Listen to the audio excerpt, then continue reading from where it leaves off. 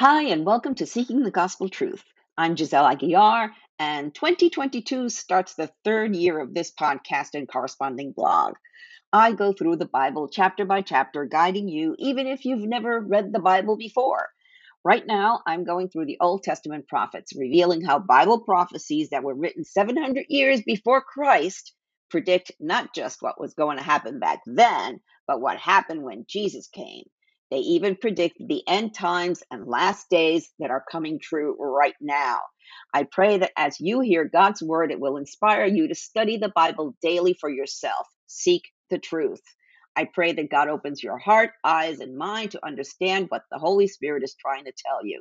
And as you become rooted in the word, you'll also be rooted in hope, joy, and peace. Hey, new year, new life.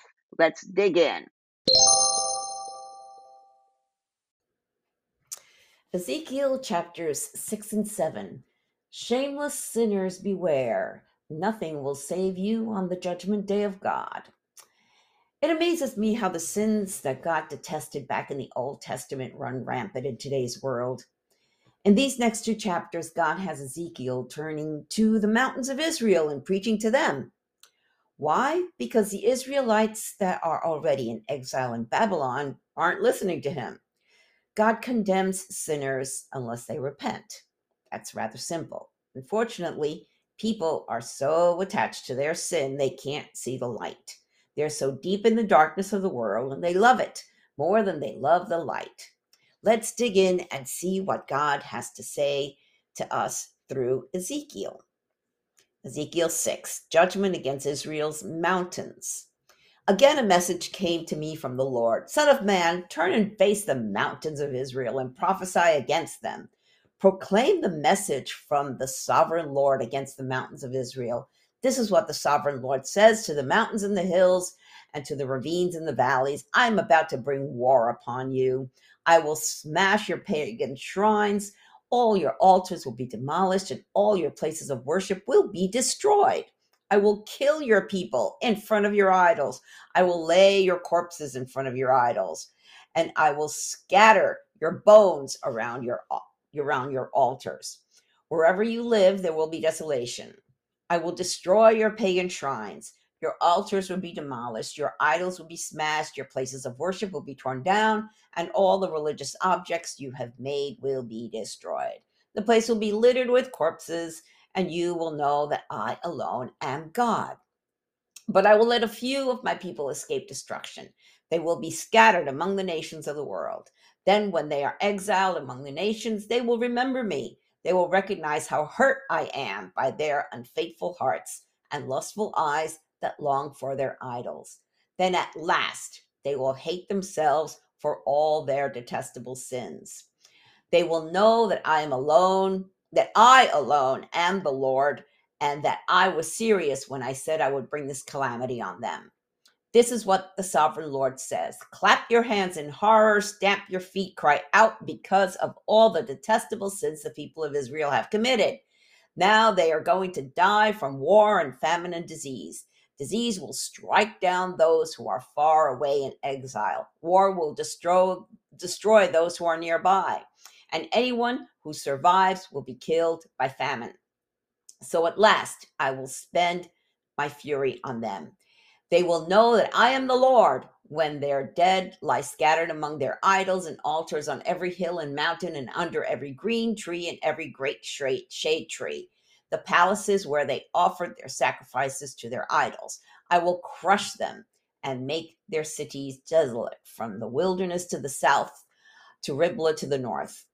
Then they will know that I am the Lord. Ezekiel 7, the coming of the end. Then this message came to me from the Lord. Son of man, this is what the sovereign Lord says to Israel. The end is here. Wherever you look, east, west, north, or south, your land is finished. No hope remains, for I will unleash my anger against you. I will call you to account for all your detestable sins. I will turn my ears away and show no pity. I will repay you for all your detestable sins. Then you will know that I am the Lord. And this is what the sovereign Lord says. Disaster after disaster is coming your way. The end has come. It has finally arrived. Your final doom is waiting. O people of Israel, the day of your destruction is dawning. The time has come. The day of trouble is near. Shouts of anguish will be heard on the mountains, not shouts of joy. Soon I will pour out my fury on you and unleash my anger against you. I will call you to account for all your detestable sins. I will turn my eyes away and show no pity. I will repay you for all your detestable sins. Then you will know that it is I, the Lord, who is striking the blow. The day of judgment is here. Your destruction awaits. The people's wickedness and pride have blossomed to full flower. Their violence has grown into a rod that will beat them for their wickedness. None of these proud and wicked people will survive. All their wealth and prestige will be swept away. Yes, the time has come. The day is here. Buyers should not rejoice over bargains, nor sellers grieve over losses. For all of them will fall under my terrible anger. Even if the merchants survive, they will never return to their business. For what God has said applies to everyone. It will not be changed. Not one person whose life is twisted by sin will ever recover. The desolation of Israel. The trumpet calls Israel's army to mobilize, but no one listens, for my fury is against them all. There is war outside the city and disease and famine within. Those outside the city walls will be killed by enemy swords. Those inside the city will die of famine and disease. The survivors who escape to the mountains will moan like doves, weeping for their sins. Their hands will hang limp. Their knees will be weak as water. They will dress themselves in burlap. Horror and shame will cover them. They will shave their heads in sorrow and remorse. They will throw their money in the streets, tossing it out like worthless trash. Their silver and gold won't save them on that day of the Lord's anger. It will never satisfy nor feed them, for their greed can only trip them up. They were proud of their beautiful jewelry and used it to make detestable idols and vile images. Therefore, I will make all their wealth disgusting to them. I will give it as plunder to foreigners, to the most wicked of nations. They will defile it, and I will turn my eyes from them as these robbers invade and defile my treasured land. Prepare chains for my people, for the land is bloodied by terrible crimes. Jerusalem is filled with violence. I will bring the most ruthless of nations to occupy their homes. I will bring down their proud fortresses and defile their sanctuaries.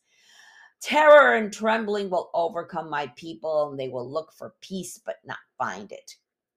Calamity will follow calamity. Rumor will follow rumor. They will look in vain for a vision from the prophets. They will receive no teaching from the priests and no counsel from the leaders. The king and the prince will stand helpless, weeping in despair.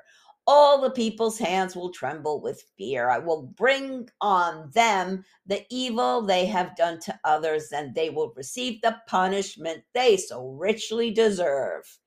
Then they will know that I am the Lord. It's the end of Ezekiel 7. Key points to ponder. Well, God bears his heart in these two chapters. They are a divine editorial of the dramatizations Ezekiel acted out in chapters 4 and 5. And if you missed those, you can click on over to my blog or just listen to the last two podcasts. Verse 6-9 is heartbreaking for a believer to read. In the New King James Version, it reads, I was crushed by their adulterous heart. God's heart is broken because the people he loved so much turned away from him and worshiped fake pagan gods. When people today worship themselves, their jobs or careers, other people, celebrities, things like fancy cars or homes, travel, luxuries, philosophies, saints, Mary, the Pope, etc., they are committing adultery against God, who gave us the rules to live by. And you forgot what those are. They're in Exodus chapter 20. Also, Jesus brought them up. He made them into 2 commandments. And I explain how he did that in a study I did, and the link is in my blog, and the link to my blog is in the show notes. In chapter 6, God mentions detestable sins over and over again. Let's see, what can those be? Adultery, having sex with someone other than your legally married spouse. Fornication, having sex with someone outside of marriage. Abortion, the killing of an innocent child in the womb because of greed, pride, vanity, and inconvenience. Oh, and fornication and adultery, of course. Then human trafficking, prostitution, sexual abuse, child or spousal abuse, homosexuality, and on and on and on. Get the idea? An early church leader once said, idolatry is worshiping anything that ought to be used and using anything that ought to be worshiped. And that was St. Augustine. Now, Paul wrote in 1 Corinthians 10:14, so, my dear friends, flee from the worship of idols. Chapter 7 is judgment poetry. 33% of the Bible is poetry, even the passages describing God's judgment. The God who strikes. Verse 7:9 in the New King James Version reads, then you shall know that I am the Lord who strikes. Jehovah Naka, that's N-A-K-A, the God who strikes. And Pastor Sandy Adams comments, quote, he's the God who hits, who spanks, who lashes out when needed. You can't just blaspheme God over and over, disregard his holiness, and take his grace for granted and expect God to just grin and bear it. There's a point when God strikes back. To be just, when a sinner strikes God, God has to strike back. And this is what makes his grace so amazing. When God decided to address and resolve the penalties for sin and atone for the sinner, instead of him striking the sinner, God struck his only son. Isaiah 53, 4-5 in the NKJV says of Jesus, quote, he has borne our griefs and carried our sorrows, yet we esteemed him stricken, smitten by God, and afflicted. But he was wounded for our transgressions. He was bruised for our iniquities. The chastisement for our peace was upon him, and by his stripes we are healed. The God who strikes became the stricken. The Jews struck him. The Romans struck him. Isaiah says we struck him too. And here's the irony of all ironies. The stripes we inflicted on him that he has used to bring us healing. Let me say that again. The ironies of ironies. It's the stripes we inflicted on him that he has used to bring us healing. And that truly does make God's grace amazing grace. And that's Pastor Sandy Adams. And if you want to listen to his whole sermon on this chapter, you can click on over to my blog. In verse 7:23, God tells Ezekiel to put on chains to demonstrate how the Jews will be taken in bondage to Babylon, where they'll spend 70 years in exile. You'd think they would have learned from the stories of their ancestors. God brought them out of bondage in Egypt, yet they didn't follow instructions and ended up spending 40 years wandering in the desert when they could have been in the promised land in less than 2 weeks. Notice that just like back in Exodus, it was a new generation who got to enter the promised land. The same will happen to the Babylonian exiles, only the young will still be around and return to Jerusalem. We'll get to those stories in Daniel, Ezra, and Nehemiah. Solomon's beautiful temple was defiled by pagan idols and later destroyed.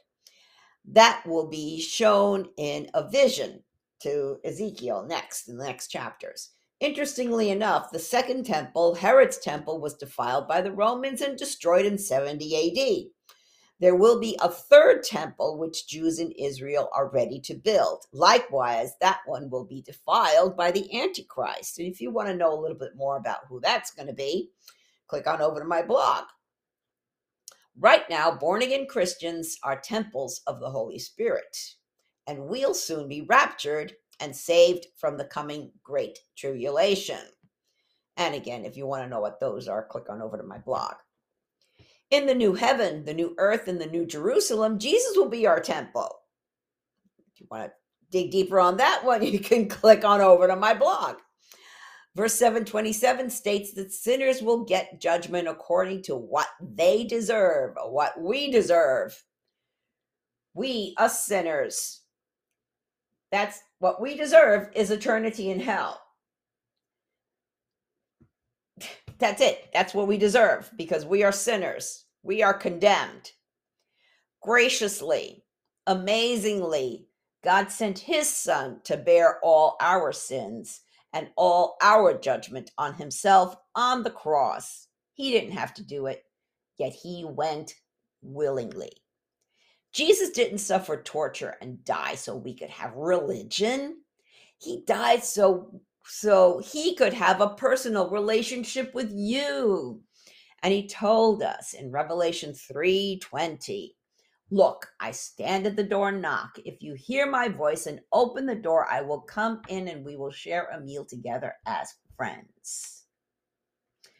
Jesus is knocking at the door of your heart. Let him in. What are you waiting for? Invite Jesus into your heart and receive the gift of grace and confident hope of eternal life. Soli Deo Gloria. To God alone be the glory.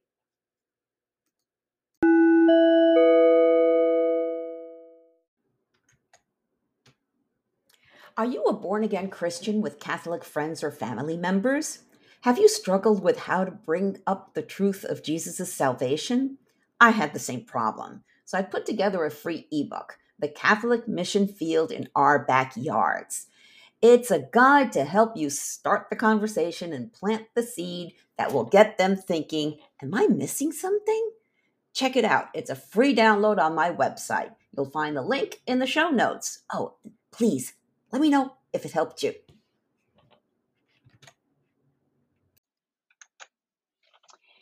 If you're a born-again believer helping a Catholic friend or family member start reading the Bible, it's a great idea to give them one.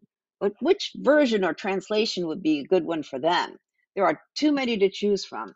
As a former Catholic, it helped me to have a Bible translation in plain, everyday English. And I know many evangelical Christians are very much attached to the King James Version. That's fine if that's what you grew up with. Remember, Catholics have grown up with priests and nuns telling them they don't need to read the Bible.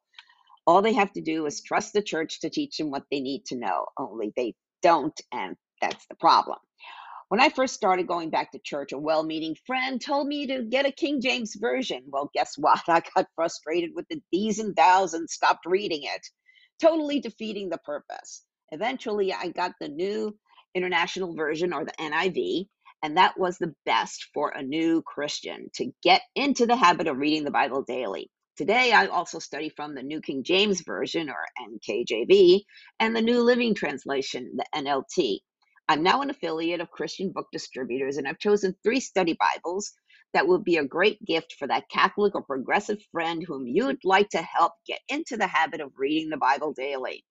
They're also great for the new Christian believer. Check them out. The link is in the show notes.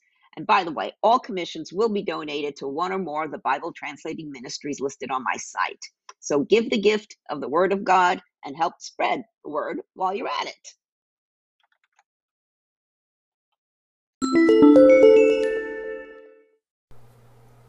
Thank you for listening to this episode. I pray that the Holy Spirit, the author of Scripture, touched your heart to reveal the gospel truth that our hope of salvation is through Jesus Christ alone. If you have any comments or questions, feel free to reach out to me via my website or social media. I encourage you to read the Bible daily and seek the truth for yourself. I recommend that you download 2 free Bible study apps, the YouVersion Bible app and Through the Word. Friends, we are living in strange, crazy times, the last days, the end times. But know that things aren't falling apart, they are falling into place. Jesus said in Revelation 3:20-22, "Look, I stand at the door and knock. If you hear my voice and open the door, I will come in, and we will share a meal together as friends.